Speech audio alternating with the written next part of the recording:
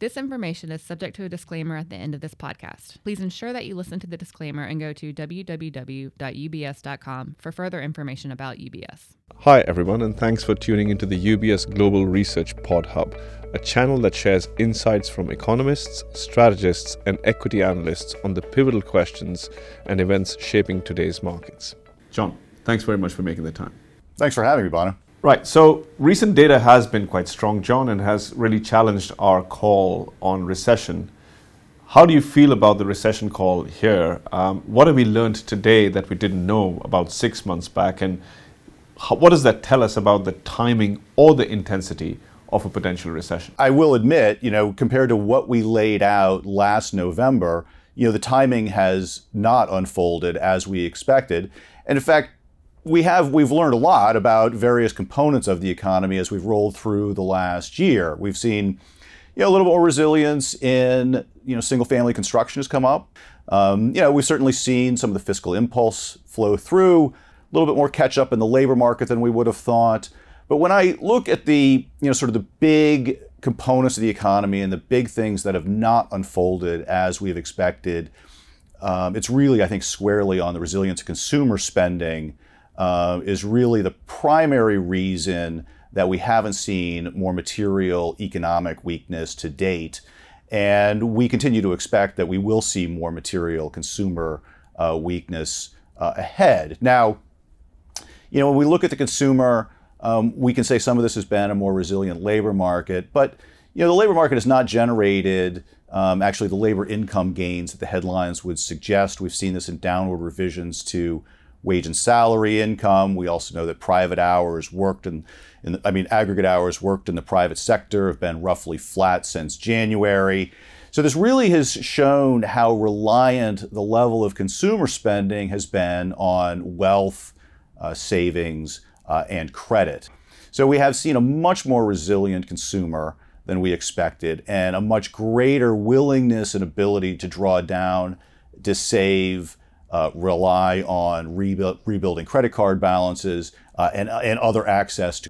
But looking ahead, we still have the recession in the baseline because we are seeing credit standards tightening, that use and expanse of credit to consumers slow, and we do think that the excess savings is running down and that will force more households to live within their budget constraints in the coming quarters. Let me just press you a little bit on this question of the timing of the recession. Then you think this happens beginning Q4, or do you think this happens beginning Q1 if it were to happen? Because when you look at the math of real PCE spending relative to real disposable incomes, you're absolutely right. One is scratching one's head how long this can continue. So your point about the source of this being wealth and savings and credit card, well, savings are not really picking up in such a big way. So it's wealth where, house prices being firm must be one of those positives. The stock market being firm must be one of those positives.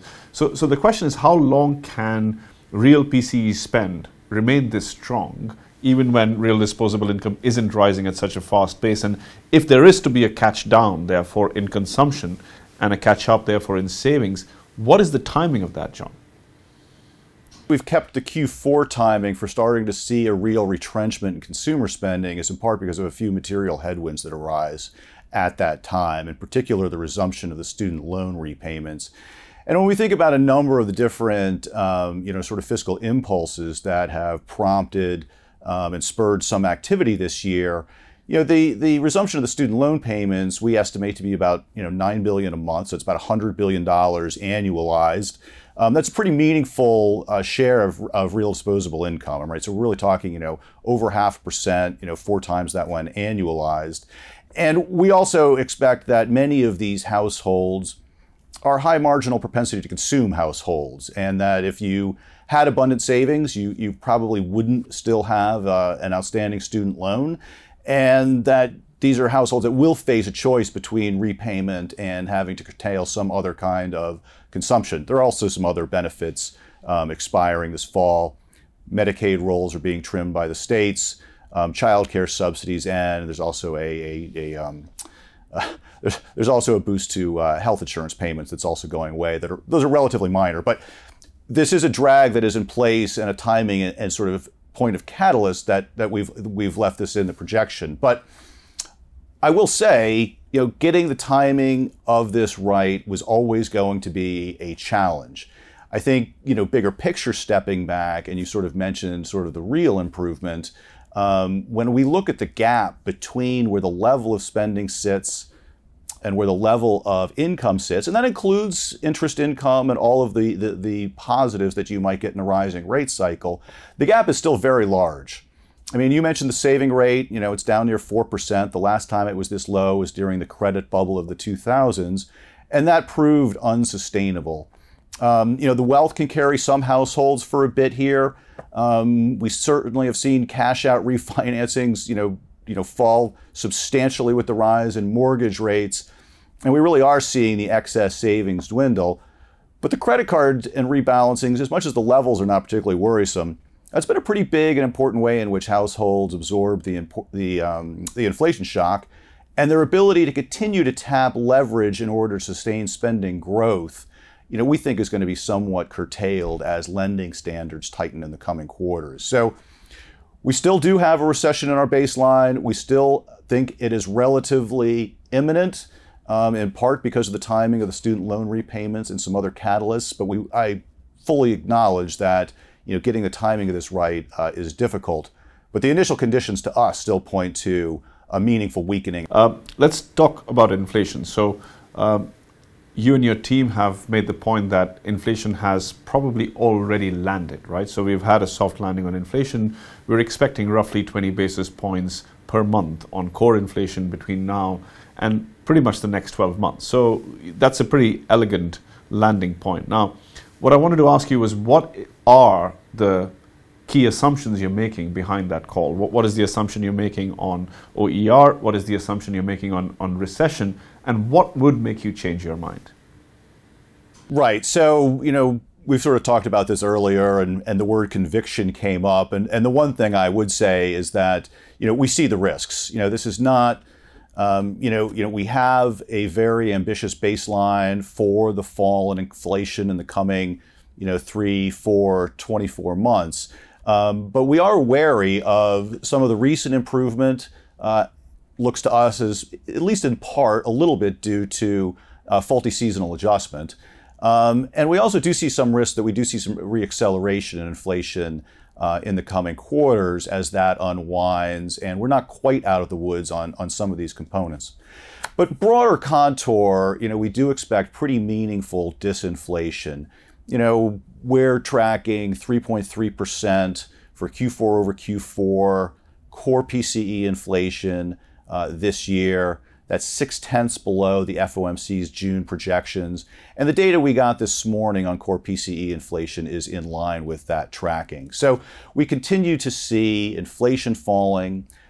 Rents are playing a big part of that. We are getting incoming data from rents for newly signed leases that points to a material slowing to come in the way the CPI and PCE measure rents. We do see ongoing goods disinflation. I mean, we've seen the interest rate increases push used car loans up substantially. That does seem to be negatively affecting new car loans. And our forecast for softening final demand growth should also continue to curtail the goods inflation and continue to prompt that to disinflate as well. And we feel reasonably convicted about those two components. I think the big place we continue to see risk is in the other services. Chair Powell has highlighted the section of core PCE inflation, ex-housing rents, as being a primary source of concern for him. That inflation hasn't really gotten away from us, but it still does remain elevated. And we have nominal wage inflation running 4.25% to 4.5% across most measures. That's a pace of nominal wage inflation that really is at odds with the Fed returning core PCE inflation to 2.5% to 2%. So in our projection, though, we do have slackening in the labor market that removes some of that impetus of nominal wage inflation and helps cool those other services prices. So when we look out over sort of this year, a lot of what we have in the forecast this year is already in train. It's not that reliant on our expectations for material labor market weakness. But beyond the end of this year, our inflation forecast is very dependent upon our expectations for more weakness and slowing in final demand, and in particular, the labor market starting to slacken enough that it then becomes a disinflationary force too. Okay, so the biggest uncertainty in your mind is the labor market, wages. 4.5 is not consistent with 2% headline inflation and core PCE as well. What about housing though? Because house prices have begun to move higher as well. Now for the next 6 months, maybe a little bit longer than that actually, you can see OER be a disinflationary influence on the overall number. But if house prices are going up, isn't that going to compromise affordability and lead people into rentals? And couldn't OER at T+6 or T+12 be once again a positive contribution for an acceleration in inflation from here? It could be. I think the risks are a little more two-sided than that. I mean, we can go back, and there's actually been work out of the Fed system, including the San Francisco Fed, that's pointed to what they're seeing in rents for new leases as pointing to OER inflation potentially turning negative at some point in the coming year or two. Now, we in our projection basically just have it going back to roughly a pre-COVID case of gains, which would be consistent with, generally rising house price appreciation. I think there's an incredible degree of uncertainty, though, about how the HPA in the existing home sales market, though, would feed into rental inflation due to the affordability concerns. Very good. Let's talk about policy, John. And it seems that the terming out of debt because of several years, perhaps more than a decade, of low rates and quantitative easing, both the consumer and the producer have termed out their debt. And as a result of that, the impact of monetary policy is perhaps not what models suggest, or perhaps not as quick as models suggested perhaps should have been. Given that, what is your outlook for Fed policy from here, and what are the risks to it? So going back to the interest rate sensitivity of the economy, it's true there's been a lot of terming out in debt, and certainly in the U.S., the prevailing mortgage is vastly fixed rate. We knew that coming into this year, right? So that is a known known how that would unfold. There are segments of the economy, though, that are still facing this adjustment that are much more interest rate sensitive. Sean Simons and his team had done some nice work on looking at the mid caps where, the Russell 2000 ex financials, about half their debt outstanding is floating rate. Looking ahead also, it's still early. We're still seeing the follow through in lending standards tightening. That still has more to go to see the pullback in lending in the banking system. If you plot, say, the senior loan officer opinion survey from the Fed against certain type of bank loans, it does look like there's more weakening to come in the coming quarters. So we're not out of the woods yet. It is still a little early, and we are starting to see the impact of higher rates slowing final demand in a number of sectors. Now, for our outlook, we see the risks. The Fed right now looks to be in sort of this calibration stage where they're trying to set the real funds rate at a level that's sufficiently restrictive to, return the economy to price stability. Right now the debate is whether or not do they need another rate hike to do that. In our economic projections with our inflation and labor market outlook, they probably don't. But we'll see if the economy and the resilience improves. Chair Powell was quite clear at Jackson Hole that if the growth that they've seen year to date continues, they likely will have more work to do. Or if the labor market displays any sort of intensification of inflationary pressures, they would likely have more work to do as well. Now, beyond that, we think as they head into December, with our forecast that inflation falls faster and much faster than the FOMC expects, that this real rate calibration becomes more of a two-way conversation for the nominal funds rate. In the summary of economic projections, the Fed is setting the nominal funds rate, within 2 percentage points of core PCE inflation. So as that spread widens in reality, they're going to have to start to have a conversation, or at least maybe not have to. They seem likely, in our view, to have a conversation about at what point is policy becoming too restrictive. And at that point, as they manage this spread, we think that the conversations become a little more up and down for the nominal funds rate, and that conversation could happen as soon as the December meeting, if inflation falls fast enough. Beyond that, our rate outlook is highly dependent upon our recession call. Based on our analysis, if there is a contraction, even a mild one in the labor market, that it would prove meaningfully disinflationary. That if you took the wind out of the wage bargaining power to the extent that a rising unemployment rate would, that we would see a pretty rapid disinflation, both pricing power coming out of goods as well as out of the services sectors, that would, we think pretty quickly pull core PCE inflation below 2%. In an environment where inflation's below 2%, which we think is our base case for next year, and you've got a rising unemployment rate that moves above the NAIRU and is still rising, that's an environment where, at least in theory, a central bank should be far enough below nominal neutral as to be engineering some sort of economic recovery, or at least putting a floor under the economic contraction. So, our forecast is for the Fed next year to cut rates pretty meaningfully and get back below a 2% nominal funds rate, and potentially as close to 1 in our baseline scenario. But that's fully dependent upon the disinflation that we get created in our recession outlook. In fact, I think the outlook is pretty binary in some ways, because if we don't get the weakening we expect in the labor market, we think there would be substantially more inflation in the economy for next year. And in fact, enough that the Fed's lack of progress would probably push them to further nominal increases in the funds rate, because they would need to target a much higher real funds rate in order to engineer enough weakening to get the disinflation to bring inflation back to 2%. Okay, so in the base case scenario, you see the Fed cutting much more than what's priced into the forwards. In the scenario that our base case is incorrect and we don't get a recession, how restrictive do you think policy needs to get?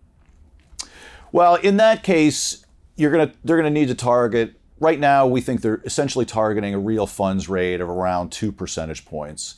And just, extrapolating that math, if inflation's going to get stuck at, 3.5%, and say the Fed needs to target a 2.5 or 3.5% real rate, you're very quickly doing math that takes the nominal funds rate to over 6%. So the market disagrees with our call on recession, right? So not only that, I think the market's pricing in soft landing plus, in that if you look since late May, early June, you've actually seen cyclicals outperform defensives considerably. Not all cyclicals, but certainly industrials, materials, large parts of the consumer are doing quite well relative to the defensives, healthcare, utilities, consumer staples, and so on. So the market's almost trading as though this is the beginning of a new cycle, right?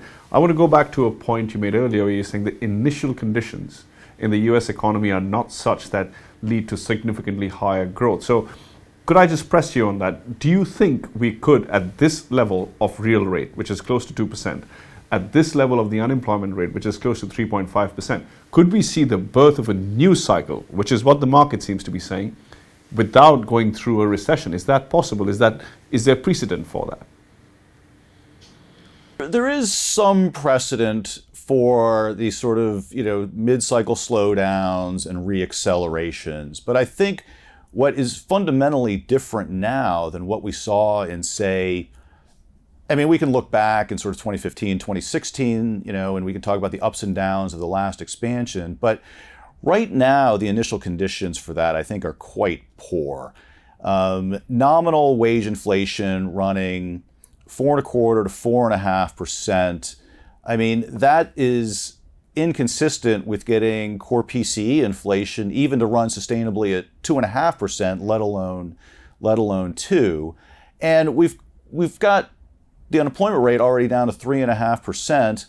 We've also exhausted a lot of the labor supply gains that come from a rising labor force participation rate. So the labor force participation rate has leveled off, and demographically adjusted, it is sort of above the demographic trend of where it was in 2019. So you've already exhausted a lot of your gains in labor supply at this point.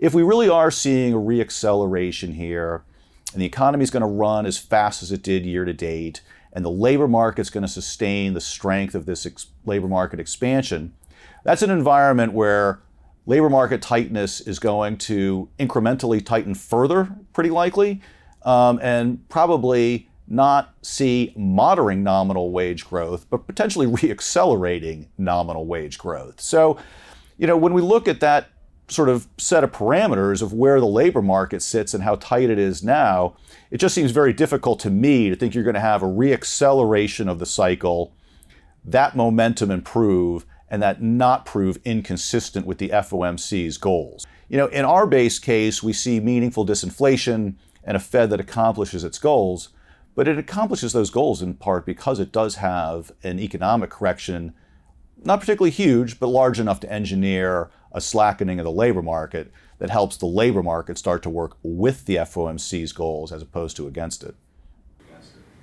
Okay, that's very clear. What about CapEx cycles? Because when you look at industrials and Caterpillar and Honeywell and industrials like that trading close to all-time highs, clearly they're looking for a strong CapEx cycle globally, but particularly in the United States. There has been strength in non-residential construction. The housing market is also quite strong, at least in terms of prices and low inventory. So you could debate at least this idea that you need strong construction as well. So is it possible that we see a new CapEx cycle coming through? Well, incoming data that we're getting wouldn't really point to a real new CapEx cycle, but I will say that the levels are substantially higher than they were, pre-COVID. When we look at the magnitude of what we've seen in, say, manufacturing plant construction, I mean, that's a sector that was contributing, $55 or so billion annualized of investment. And we've seen a pretty nice shift up to sort of, low 80s, 80 billion annualized. So, I mean, that's been a big boost in terms of the, percent gain in that sector. But relative to the size of the macro economy, I mean, 30 billion or 25 to 30 billion annualized on a 25 trillion real economy is not. It's great, but that's not the difference maker if the $14 trillion of real consumer spending is weakening.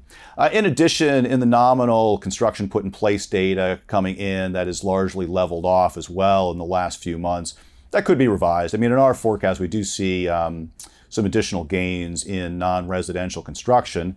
But when we look at the orders and shipments data, that does not look particularly strong. Orders have caught up to shipments, which generally does not bode well for growth going forward. And business fixed investment is tracking, relatively flat thus far this quarter. Okay. I want to present to you lastly, John, the pushback that we get from many clients when we speak to them about the U.S. recession call. And the pushback usually is you don't typically get a U.S. recession when you have A, real incomes increasing, and B, when you have the kind of fiscal support that you do in the U.S. economy. How would you respond to that? Well, I mean, we've certainly seen some improvement in the reals, but I would argue that there's a significant amount of that that's already behind us. When we think about what's happened with headline inflation having fallen quite rapidly, we're 2/3 from the peak. A significant amount of that energy price decline basically took place by November of last year. So a lot of that in terms of a cash flow effect to households is behind us. Another thing I would note is that a meaningful share of the disinflation going forward for us as well is in owner's equivalent rent and rent of primary residence. Now, the way those are measured in the inflation data, that will be a mechanical boost because it is going to be falling inflation. But that's not really a household cash flow improvement for anyone with a fixed rate mortgage, for example. When we look at the gap between the level of income and the level of spending that income should imply, it's several percentage points of GDP. It's more than the remaining improvement in inflation is going to be able to make up. Just mathematically, that chasm is quite wide. And when we think about, realigning fundamentals in this economy in a world sort of post-COVID support, the improvement in real income from the fall of inflation alone is simply, in our view, just not enough to square that circle. The fiscal support also certainly has been meaningful and has shown up in the data in the first half, but we would also sort of make a similar point there where, when we look at the magnitudes, we struggle with trying to see just how it overcomes, or how the positives, I guess is a better way to put it, Recent debt ceiling agreement removed nearly $250 billion out of baseline federal spending over the next 2 fiscal years. The student loan repayments are going to be $100 billion annualized, and much as that's nominal, that's still going to be 60, 70 in 2012 based reals. So there are a number of things in the mix for fiscal policy, and when we think about it, I think those magnitudes are important. And even when we talk about the deficit widening, when we deconstructed why the 2023 deficit widening relative to 2022 was unfolding, a significant amount of that widening you wouldn't really call fiscal stimulus. I mean, $80 billion was the lack of a spectral auction. That's not that stimulative. So there's a lot going on in the fiscal space. But when we look at the ups and downs, the reason we think the fiscal impulse is positive still is really a result of the excess savings. Households, saved a substantial amount of the multi-trillion-dollar transfers to households during the COVID benefit packages. And that's one of the things that allowed consumer spending to stay so resilient. I think the CHIPS Act and IRA, certainly a nice plus. I think the headwinds of the student loan repayments are going to be pretty material. And I think in the end, the latter is probably going to outweigh the former in how the contour of next year unfolds. So here's what John and I discussed. We first discussed the conviction on the recession call, and clearly we have learned a lot over the last 6 months, particularly the strength of consumer spending. Data released recently also suggested that through Q3, real consumer spending, particularly in goods, which was surprising, remains extremely resilient, including in areas which are quite discretionary in terms of the consumer spend. So that really does affect the math, at least in terms of our Q3 GDP outlook, but potentially also our full year GDP outlook. Now, we still believe in a recession, and the reason we still believe in a recession is because the math of where real PCE spending sits relative to real disposable spending doesn't make sense in terms of whether or not it can sustain over the medium term. The consumer does need to increase his or her savings. The savings rate does need to go up from 4, and that will mean weaker consumer spending in Q4. We still think there's a recession coming in Q4. The timing of that could be pushed out a little bit, but we still think there is a recession coming. We completely concede that that call has not worked out so far.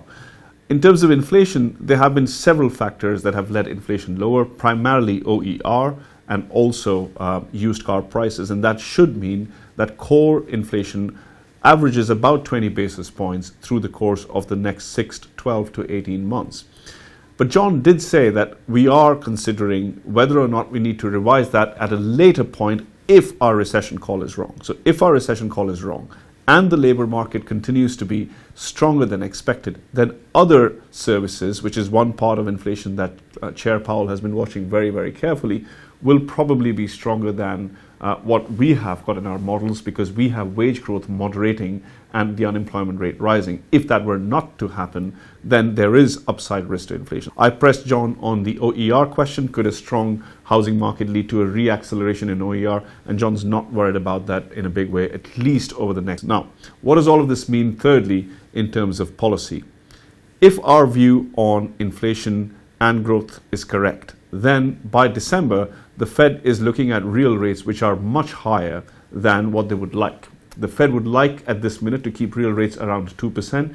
But if our view on inflation is correct, then the Fed's view on inflation is wrong. They have inflation much higher in their forecast than we do in ours. And that then the conversation on bringing real rates a little bit lower becomes alive. The nominal rate needs to come lower because inflation has already come off. The next thing we spoke about, John and I, was about the possibility of a reacceleration in the US economy, given that's what the market seems to be suggesting in cyclicals outperforming defensives in a very big way. And John doesn't buy it, right? So he's saying the starting points, the initial points of the US economy in terms of where real yields are, in terms of where the unemployment rate is, in terms of where how much labor has already been absorbed, are just not conducive to get a meaningful acceleration in growth from here. It is unlikely that we are at a juncture of a mid-cycle inflection higher and the US economy can completely avoid a recession and begin to accelerate from here. So John disagrees with that. And lastly, I presented to John the two big pushbacks to our recession call. Number one, you never get a recession when real income growth is positive. This is from clients. You never get a recession when real income growth is positive. Number two, the fiscal stimulus is so strong that you're not going to get the US economy in recession. John concedes that there's some validity to both points, but number one, on real income growth, we have already seen the best. From a cash flow perspective, remember the consumer doesn't sit and calculate year-over-year inflation. From a cash flow perspective, the best decline in inflation, which came through lower energy costs, already happened in November last year. And since then, we have seen moderately lower nominal wages. So we've seen the best in terms of real income growth improve. The fiscal, again, it is important and may be important for the long haul in the US economy, but just in terms of the numbers, it doesn't add up to be a very large contribution to the overall economy. And again, there are some factors that are pushing in the opposite direction in terms of student loans and also in terms of the decline in spending because of the debt ceiling negotiator of this year. So John, hopefully that's a reasonable summary of your views. Thank you very much for your time. I know I took a lot of it, but this was a really important, really useful, and really fun conversation. Thank you so much. This content has been prepared by UBS AG, its subsidiaries, and/or affiliates, and is purely informational in nature. It is not investment research and does not contain an investment recommendation, nor investment or professional advice. It is not an offer or solicitation to engage in any investment activity, and you should seek your own financial, tax, and legal advice before engaging in any such activity. UBS has no responsibility to you in relation to this content and has no regard to your personal circumstances or investment objectives, and receiving it does not imply any form of client relationship with UBS for any legal, regulatory, or tax purpose. This content is not intended for distribution into any jurisdiction where to do so would be contrary to law or regulation. UBS does not accept any liability over the content of such material or reliance upon any information contained herein. The views and opinions expressed by any guest speaker or third party are not those of UBS. Accordingly, UBS does not accept any liability over any such views and opinions expressed by such persons. This content is the valuable intellectual property of UBS, and UBS specifically prohibits the redistribution of it in whole or in part without its prior written permission. Copyright UBS 2023. The key symbol and UBS are among the registered and unregistered trademarks of UBS. All rights reserved.